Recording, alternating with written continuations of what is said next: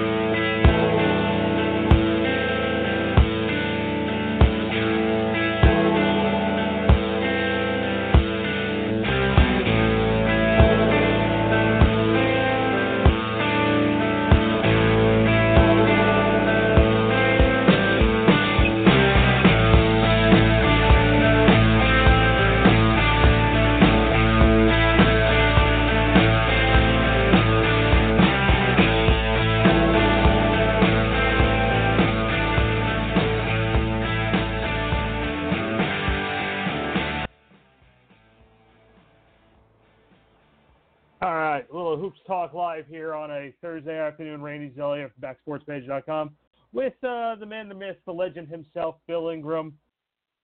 You might have heard of him from Hoops Hype.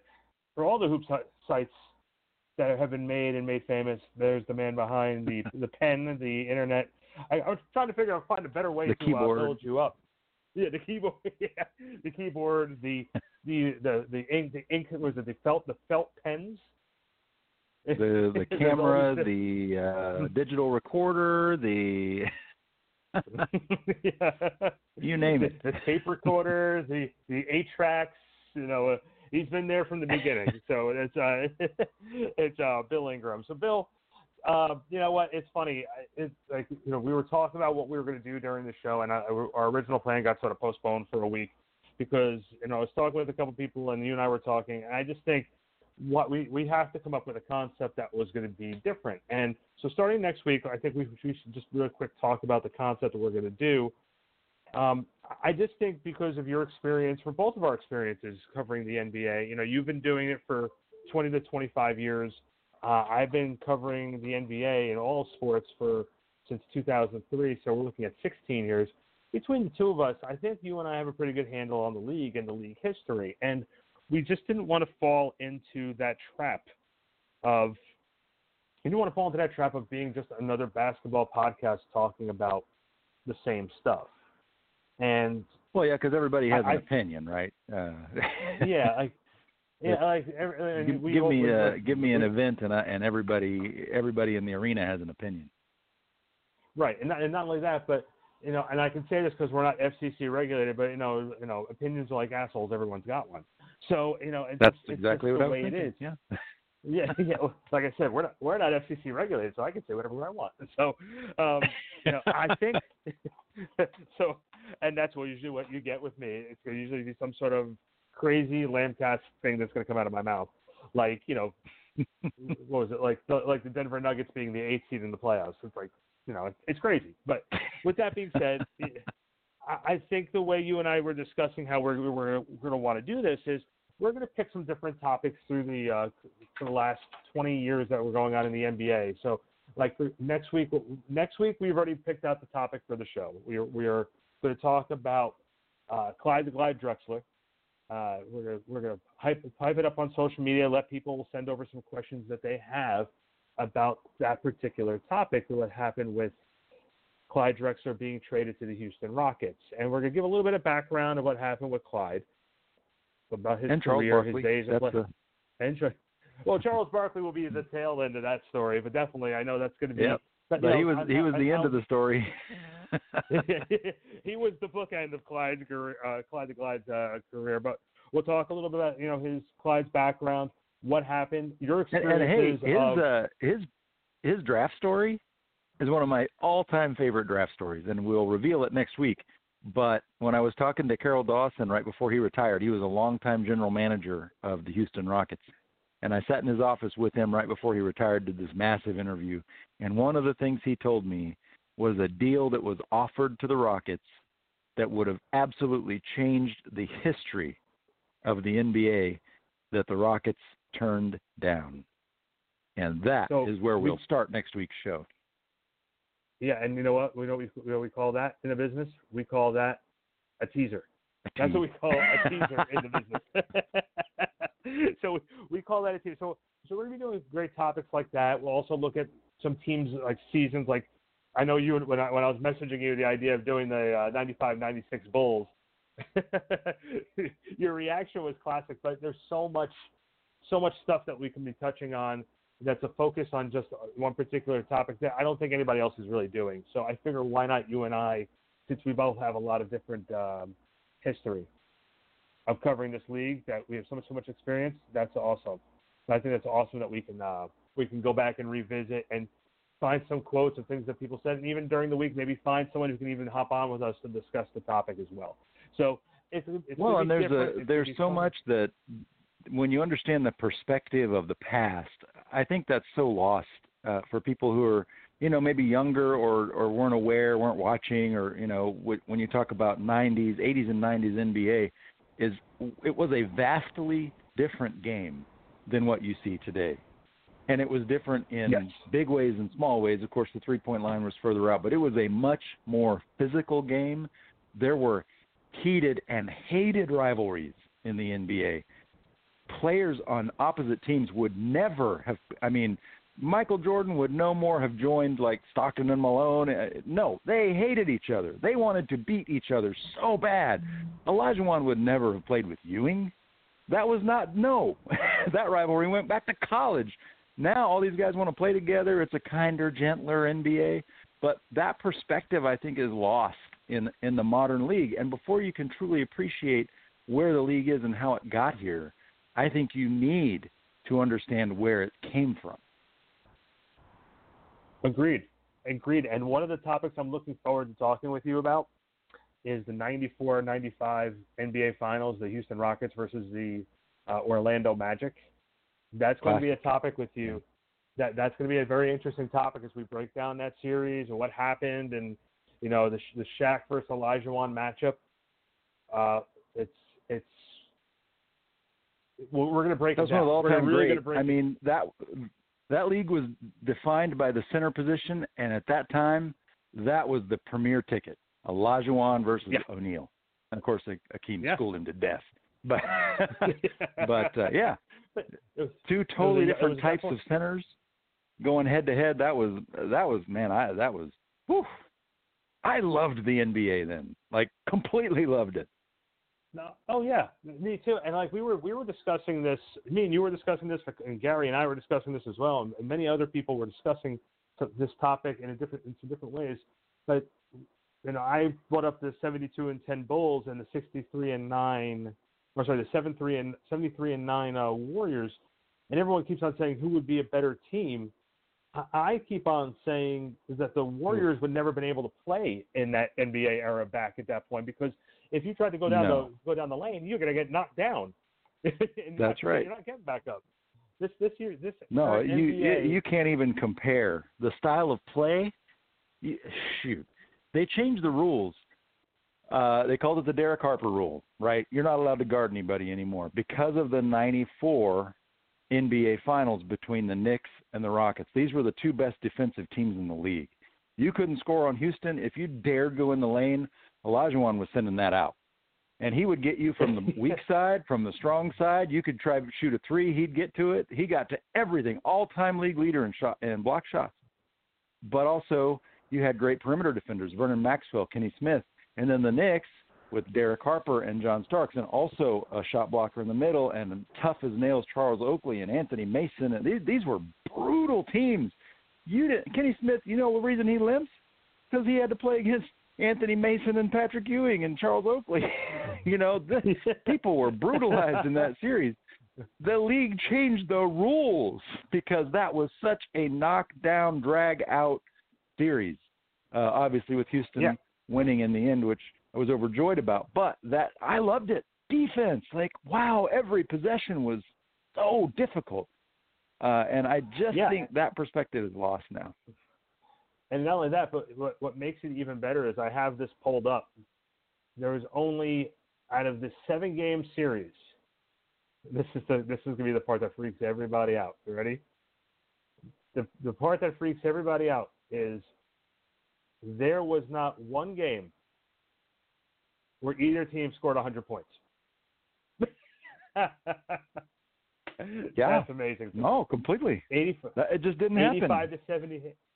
85 to 78 game 1, 91 to 83 game 2, 93-89 game 3, 91 to 82 game 4, 91 to 84 game 5, game 6, 86 to 84, and then game 7, 90 to 84. So that was defensive basketball back in the day. And 78 points in a finals game. Imagine 78 points in a finals game. That's the third quarter. Now. Yeah. You know? Yeah, you're 100% correct. It's crazy. But the league has changed a lot of things. It's just like baseball. Oh, no, they haven't changed the balls. Yeah, right. You know, when McGuire and Sosa had their big battle for the home run championship, which I loved that. I was living in St. Louis. I was going to college, went to a lot of Cardinals games, and watched McGuire a whole lot. But since then, I think baseball saw that and totally changed the makeup of the ball. Now home runs are hit like they're hit like nothing. Offense is a big deal now. The NBA did the same thing. They changed the rules. They brought the 3-point line in. They made it where you're not allowed to defend anybody really, and did away with all kinds of the rules, the paint rules and help defense and zone. Like they did a lot of things that make it much easier for guards to penetrate and put up big numbers, and that's why we see the scores like they are. And, a lot of people are happy about that. Clearly the league is more popular than it's ever been, so I guess it's the right thing. But from my perspective, growing up watching defense, I'm like, man, I miss the days where you were allowed to play defense because it's just now it's like, you watch it now and it's like, okay, this is like Bud Light when you want a Dos Equis. Like, okay, just doesn't quite do the job. Well, what was funny to me was at this time during that year, I was about 14 years old, and I remember watching in the Eastern Conference playoff series. I was watching the second round battle from the. I'm sorry, it was the conference finals between the Knicks and the Pacers, and I was watching Game 5, and the Knicks were ahead, and I fell asleep during Reggie Miller's historic fourth quarter. And like right before it started, I fell asleep like going into the fourth quarter, and then waking up the next morning, I had heard what happened. I'm like, oh my God! And I will tell you that special that ESPN did, that 30 for 30 game time Reggie Miller versus the New York Knicks, where it chronicled the 2 years of playoffs, might be one of the best documentaries I've ever seen about a real rivalry in the NBA. It was only 2 years, but man, and it actually went a little further along. But man, like Reggie Miller versus the New York Knicks in that time frame, you can't tell me there was not more must-see TV in the NBA at that point in time. Can you imagine Reggie Miller then going, hey, I'm going to go play for the Knicks? Absolutely not. No freaking way. That never would have happened. Not like today.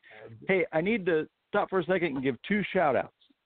I got 2 shout-outs. Anna Tabler, number 1, who accused me of just being a Rockets homer after last week's podcast, which I'm not. But I love the Rockets. But I'm not a homer. No, so you've killed them before on this show. Yeah. I try to treat all teams equally. I'm interested in a lot of teams besides Houston. But the other one is Jonathan Hanna, who is my cousin, who is aspiring to be in the sports world in some capacity. And I told him I would give him a shout-out because he listened to the podcast and said, no, it was great. So I told him, tell him to run this week, you're getting a shout-out. Tell him to run. Tell him to run. Tell him to be a doctor. Absolutely. An accountant. Right, exactly.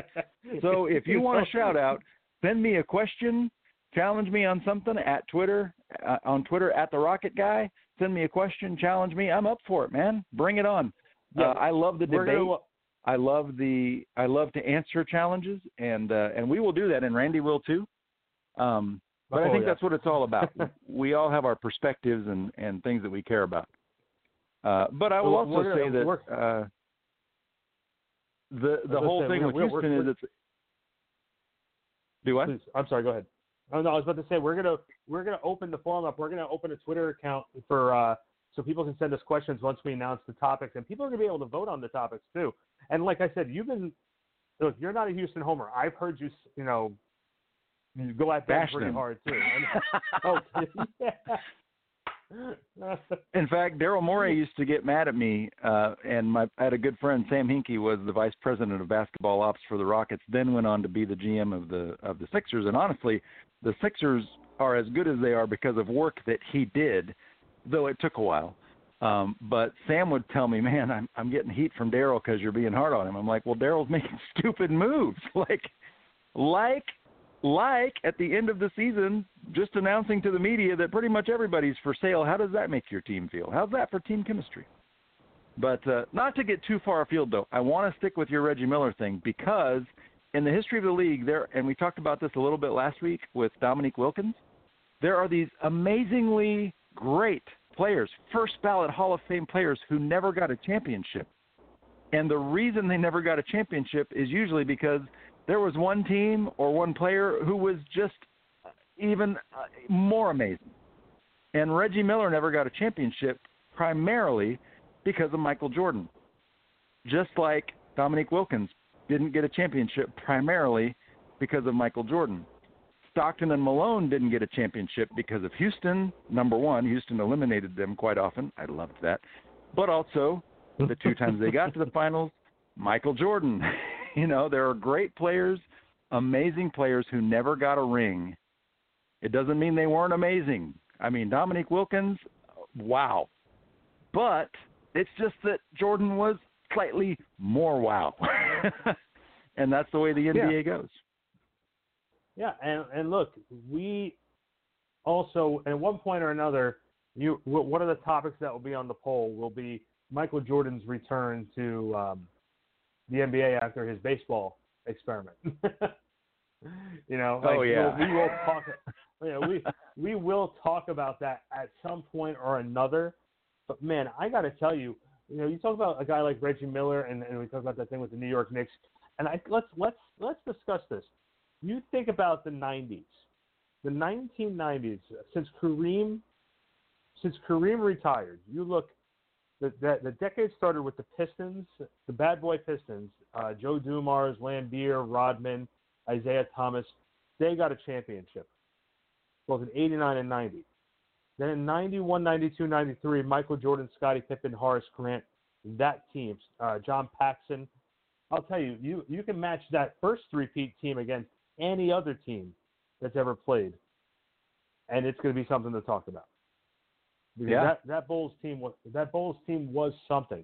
Then you had the two teams. The thing we never saw that I would have.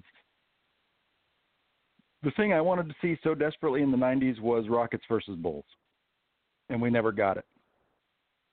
Yeah, I think it would have been interesting. That to me, because Olajuwon was just a train wrecker for the Bulls because they didn't have, they're playing Luke Longley and Bill Cartwright and all these, and Hakeem was he just mauled the Bulls every time they played each other, but they never met in the finals. The first year Houston was in the finals, it was because Jordan was not with the Bulls, so New York got there. And then the next year Jordan played, but he wasn't Jordan-esque quite yet and was eliminated, and so it was Shaq versus Hakeem, which was great. But the thing we never got that would have been, of all the things you'd have liked to seen, would have been Olajuwon versus Jordan, but denied. We never got to see that.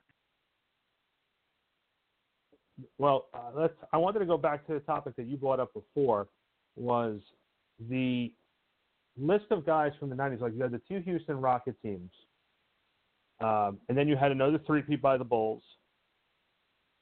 Then you had the Spurs, and then it was the Lakers three-peat. So, yep. If you look at how many, and then it guys, was Spurs. Oh. Yeah. And that was right before. Then the Spurs took over for the next. I used to tell people, I I cover the NBA Finals every year, so I spend June in San Antonio. You're not wrong. You're really not wrong. But like, if you look at it, how many teams like Dave? Like, you look at the guys who were on the original Dream Team, which was considered the best all-around team. Wow. I mean, the talent on that team. Yeah, you look how many. Yeah, Christian Laettner. Christian Laettner was on that squad. If you look at the guys who but after Laettner, who was? Yeah.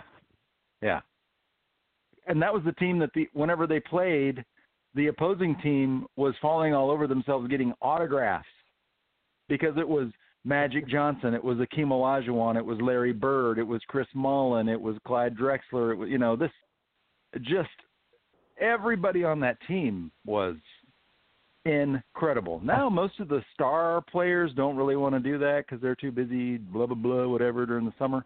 But, I mean, this year's team is, I'm sure, going to win gold. But it's not the A-tier NBA players anymore. But for a while there, the NBA was sending, like, the wrecking crew to the Olympics. And, there's your scores. The Team USA, none of those games were even remotely close. Actually, there was one guy that I can remember did not want to take any pictures with those guys. He was more interested in beating them, was Drazen Petrovic, but ended up at some points when Croatia was playing them, it was like a 1-on-5, but Petro held his own.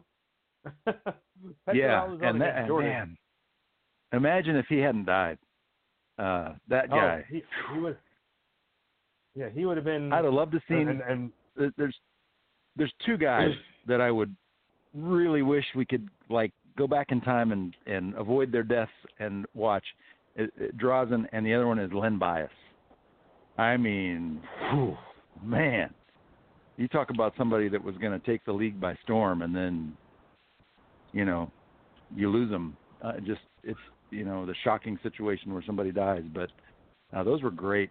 We've been denied some great memories from some players like that. Yeah, and Petro, I had met Petro when I was 13. I had won a contest that the Nets were running. You can pick a player, it's one of those things where you can pick a player to shoot around with, and I picked Petrovic, and I watched him hit 37 three-pointers in a row at practice. Wow. Yep. So he was something else. And, and it's a shame that story to this day is still one of the saddest stories. You talk to Kenny Anderson, you talk to Derek Coleman. Those were guys who, again, all the talent in the world those two guys had.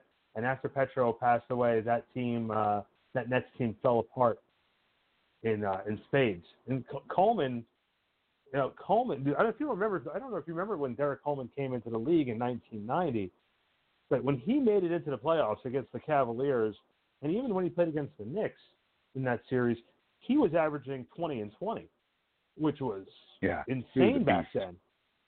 He was I don't know what happened, but he was something else. And Kenny, I never felt that Kenny really recovered from the broken hand injury from John Starks.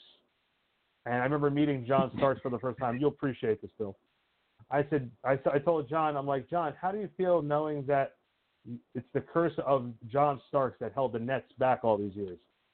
And he said, well, what do you mean by that? I said, you took out Kenny Anderson, Petro passed away, Chuck Daly retired, and then after that they were in purgatory until you retired and Jason Kidd came over. He retired the same time Jason Kidd came over to the Nets, and he laughed. He was laughing that he was like, "Wow, I didn't realize that happened." But if you look at it, Kenny Anderson's story, he had a great career. He made a lot of money. But he basically, did not have the same success he had in his early years that he had with New Jersey, including an all-star appearance. Yeah, because he was really good early in his career. But we see that. We see a guy that's really good, and then there's some injury, and then they're never quite the same player. You always wonder, like Kevin Durant, how good is he going to be post-injury? I like to look at Amari Stoudemire as a guy that had that awful where they drill holes in your knee and inject stuff, and like but he was great after that. He came through it. You know, we've seen some players have those injuries and come back and they're still great. But we've seen a lot of players where there's an injury and they're just never quite the same player. And it's so disappointing.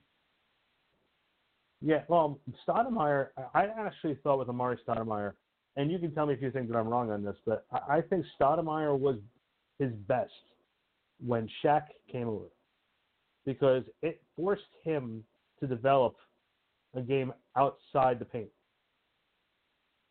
because he was not going to get inside the paint with Shaq being there. It's interesting that you bring that up because there's been this, I guess, Twitter war or whatever between Shaq and Kobe. Still, both are retired, and yet we're still barbing with each other. Shaq, to me, as much as Kobe, I have a great deal of respect for Kobe. I got to know him as a player. We did lots of video. If you look me up on YouTube, Bill Ingram NBA, you'll see me talking to Kobe. We got very close in terms of a professional relationship, and I have the utmost respect for him, though I never was a Lakers fan. So full disclosure, just it became being around Kobe, I gained a great deal of respect for him. So when he says Shaq didn't work out, Kobe's actually saying something about Shaq. But what I will say about Shaq is that any moment that he's on the floor is much like Akeem. So many people on your team had to be concerned with stopping Shaq because it couldn't be done, that it left a lot of guys open. You know, and just like the Rockets, you know, in those championship games, the two championship years, Hakeem had so many great shooters around him, and you couldn't not double or really triple team him. And Hakeem could either score anyway. He just sort of did that dream shake, dance, spin, boom, he'd score. Didn't matter who was defending him. Or there'd be so many guys on him that he'd pick out.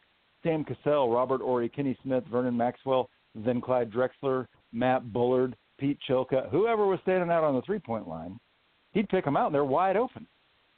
And Shaq was that way. Shaq was so dominant that, and granted the league allowed him to run people over like a diesel, but he was so dominant, you had no choice.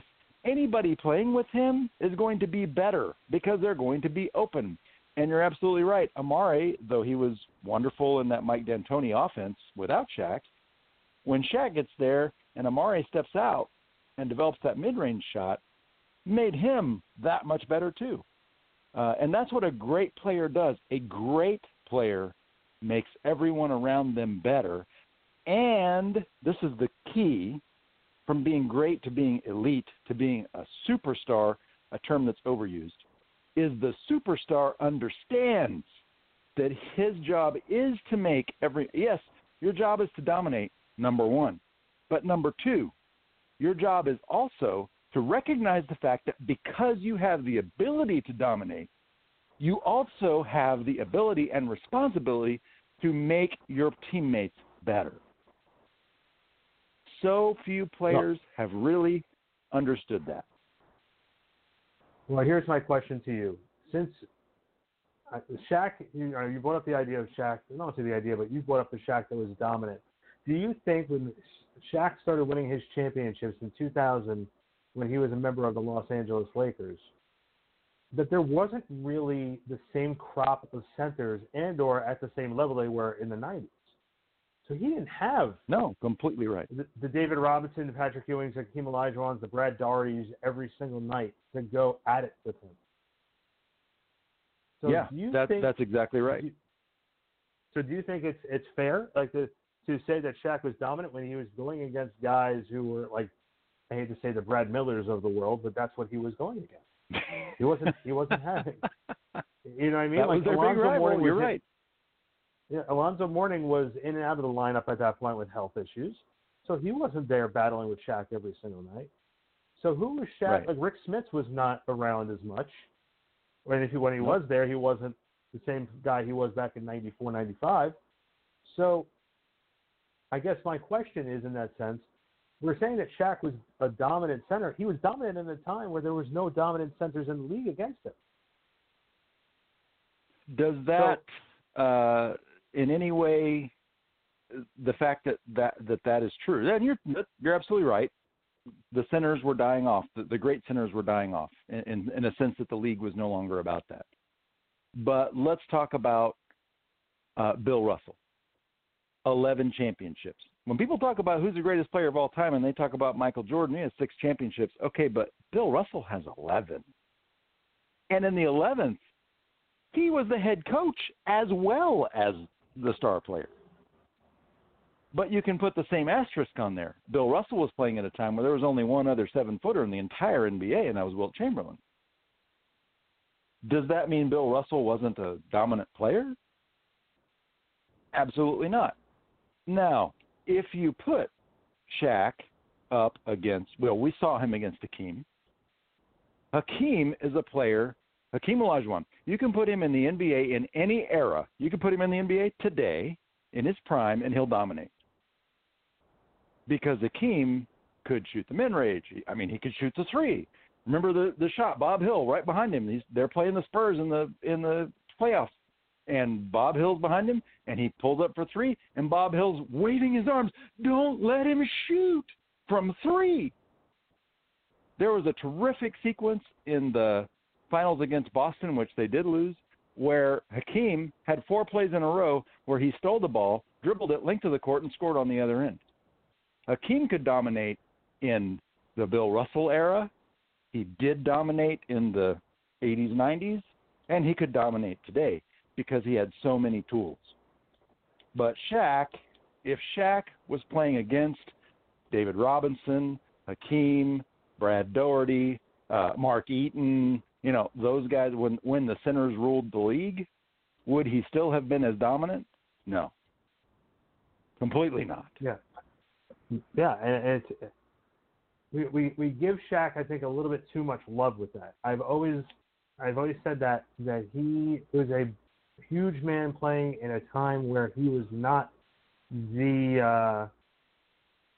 he wasn't as dominant as everybody thinks he was. I think that's the best way of saying it. So, but also, I mean, when he won with the Lakers, he had an amazing player to play off of. Kobe was always better than Shaq, and then he got to Miami. And he's playing with Dwayne Wade. Dwayne Wade was always better than Shaq. So it was Batman and Robin. But totally Batman and Robin. The question though is, if Shaq had played 10 years earlier, when the league was all about centers, would that have affected his game? Would he have trained a different way? I had a chance to sit in Hakeem's living room in a moment that I'll never, no matter what happens ever with me in the NBA, no moment will top this. Yes, Anna Tabler, I'm a huge Rockets homer, but I sat in Hakeem's living room, he invited me over, and we talked about this issue, that Hakeem changed the game. He's a transformative player who could dominate any time. But he said, look, if I were playing now in the modern NBA, when we understand so many things about your body and every trainer's got their players doing yoga before games to loosen up, and it's great for longevity. It's great. He said, I'd still be playing. He was 50 when he told me this. Because when I was a player, we did like some push-ups and went out and played. We didn't have this understanding of how the body works and how to strengthen, how to prepare for games, how to really keep your body healthy. And he missed games because of injuries a lot, A lot of players did. He said we just didn't understand. Now with all this body science that we've figured out, he said, shoot, if I was playing today, if I'd had yoga and all this strength and conditioning stuff they do now, I could still play. So, that'd be scary, actually. You do what? I said that'd be scary. No, it would. That'd be very scary. It'd be scary. But, I mean, have you seen the video of him at 50 years old absolutely torching Dwight Howard? Like, he just absolutely torched him. Dwight went to see Hakeem, and Hakeem do what? I was going to say, that's the scary thing, because you take a guy like Dwight Howard, and I know he was a very big topic of what we were talking about last week. But if you look back to Dwight Howard, and he had one of the best offensive players, offensive centers in NBA history in Patrick Ewing as his big man coach. and he still couldn't shoot a free throw.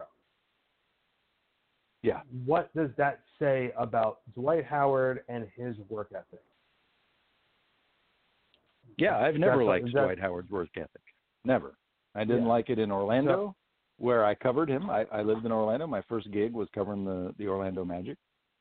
When he came to Houston, there was a headline in the Houston Chronicle that said the next coming of Akeem Olajuwon. And I told Jonathan Fagan, who's a friend of mine, I said, look, either people that, and he wasn't the one, in all fairness, he didn't write that story. I said, look, people who think that Dwight Howard is the second coming of Akeem Olajuwon either didn't watch Akeem or haven't watched Dwight. Because their similarity ended at height. Akeem was a relentless worker. Relentless. And winning was all that mattered. He was an assassin, the way that they were in the 80s. Jordan, an assassin. Dominique, Ewing, these guys, winning was breathing, right? Like Magic Johnson, Larry Bird. Isaiah Thomas and Magic Johnson were great friends off the court. The minute the ball went up, they hated each other. Dwight has never taken the game that way. For Dwight, it's like, yo, look, I got big muscles. I'm like Superman. Watch me dunk. Ha-ha! The ball should run through me. I'm the guy.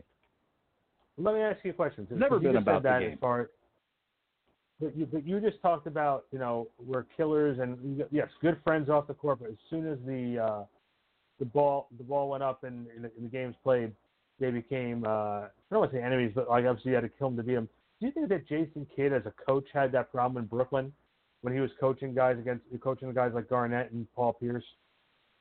That it was he still had that player's mentality, and you're playing against guys, you're trying to coach guys that you went to war against, and you just retired? I think that was some of it. The other problem Jason Kidd had was that Lawrence Frank was his assistant coach, and Lawrence Frank mistakenly thought he was the head coach. And so there was this war going on behind the scenes between Kidd and Frank because Lawrence Frank really was a coach and Jason Kidd really wasn't. Jason Kidd was the name. That was a huge part of that problem.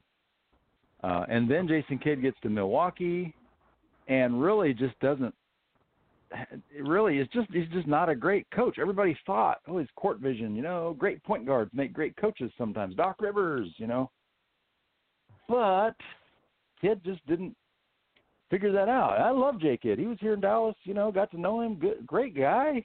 I really thought he'd be a great coach, but he's had problems making that adjustment from player to coach. Absolutely. On the court, he was a killer too. He was another one of those. He was another killer on the court. Jason was. You got to kill him to beat him. Yeah. Dagger. And, the finals, when the Mavs won the finals with him, he, made some incredible plays. Absolutely, as much as Dirk was finals MVP, and I love to talk about Jason Terry because behind the scenes, if you were in that Mavericks locker room that year, Jason Terry was he was the man. I mean, absolutely the man. But Jay Kidd, Dirk, one time we were talking to him about, Jason Kidd's passing ability, and he said, the thing is, you always have to know where Jason Kidd is on the floor, and you have to know where you are, because if you're open, he'll know it, and you might not. And he said, occasionally I get hit in the head with a ball because I'm open, and Jason knows it, and I don't. And so he'll hit me in the face with the ball. He's like, playing with Jason Kidd forces you to be more aware of the court and spacing because he is hyper aware. Unfortunately, to date, that hasn't translated into him being a great coach. Well, I was here in Jersey when he was here, going to the NBA Finals and just it was great. simply amazing. Martin, every Van Horn. Yeah. Well, yeah, and even the second year with Richard Jefferson and that second squad, I honestly felt that the Nets team that played San Antonio should have been the one that played against the Lakers and vice versa. That Van Horn team, if that initial Jason Kidd, Keith Van Horn, Kenny Martin team would have played the Spurs, the spacing and the scoring is what the Nets needed to beat the Spurs. The team that the Nets played against the Spurs with that had Dikembe Mutombo and that group would have benefited against playing the Lakers. And I think they would have gotten a championship out of one of the two if the coaching was a little bit better against San Antonio. Byron Scott made some terrible coaching decisions in that Game 6, which ended up costing them the game and eventually the series. Yeah, no, I would agree with that. I love Byron Scott. I got to know him as a coach. I wasn't covering the league when he was a player, but I did never think he was a great coach. Well, what ended up happening there too is you don't be up 10 points. You don't stay 10 points up on a team and then take out the guys who gave you that lead, and then put guys in who have not played all game. Sorry. No. I know Rodney Rogers hit some big shots for you. Yeah, I know Rodney Rogers hit some big shots for you during the year, but we can go without Rodney seeing him for a Rogers. few minutes. Yeah, shame what happened with him, isn't it? Yep. Poor Rodney. Brutal. I loved Rodney. He was a good guy. I hope his health has gotten better, because his story has had a tragic ending so far. For those who don't know, Rodney is stuck in a wheelchair for the rest of his life. So he was always very nice with me. Yeah, he was always very nice to me when we were around the team. Pushing back with one of the other topics that we were talking about were guys who've never won a championship. The top guys who played in that Jordan era. You look at guys like Barkley. You look at guys like Stockton and Malone, Ewing. Like you said before, they just ran into Jordan. Yeah. And it's a shame to say it like that, but it's really the truth. They just ran into Jordan. Like, if you look at that roster, how many guys didn't win a championship on that team? I'm going to and that Phoenix team with Barkley was really an incredible team. They were huge rivals with the Blazers at the time, of course, and the Blazers got to the finals a couple times and didn't win because of Michael. But that Barkley team was well coached. There were great shooters that they had assembled. Danny Ainge was one of the main guys, and Jeff Hornacek and Kevin Johnson. They had a great team around Barkley, really built to win, and denied. But I think too, Barkley, when you talk about basketball IQ, he's not one of the guys that pops up at the top of your list like, who are some of the great basketball IQs of all time? Charles Barkley. No, doesn't roll off the tongue. And that matters so much in the finals where every possession, and certainly at that time, now there's so many possessions, but at that time when we had the games below 100 in a lot of cases, basketball IQ mattered so much. And Barkley was a guy who would take the ball, and they've created a rule to stop this too, the Charles Barkley rule. He would just take the ball, and he would dribble and dribble and dribble and back into his defender and back into his defender and back in. Like, man, if you would have the ball movement that you see on the great teams, maybe the Suns would have had a championship. But when you got a ball stopper like that who doesn't understand ball movement, it makes it awfully hard. Winning a championship is hard anyway. So hard because so many things, one tip, one injury, so many things go into it. But when you have your star player doesn't get sort of some strong basketball IQ, common sense kind of stuff, makes it that much harder. Bulls never made those mistakes. Well, Bill, we're getting down here in the final minute really quick. Here are the guys that didn't win a championship against Jordan: Charles Barkley, Chris Mullin, John Stockton, Karl Malone. No, Clyde got one with Houston. Yeah, but he didn't win it against Jordan. Yeah. Oh, that's true. Yeah, okay, so But let's talk about never won a championship, and then Patrick. Never won a championship at all. Gotcha. Okay. Yeah.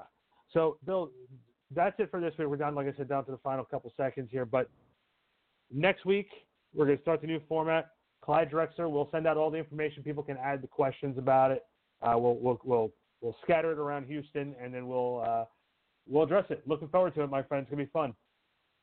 All right, buddy. Yep, can't wait. All right, let's do it. All right, guys. We'll see you next week. BackSportsPage.com. For Bill Ingram, I'm Randy Zellea. We'll talk to you then.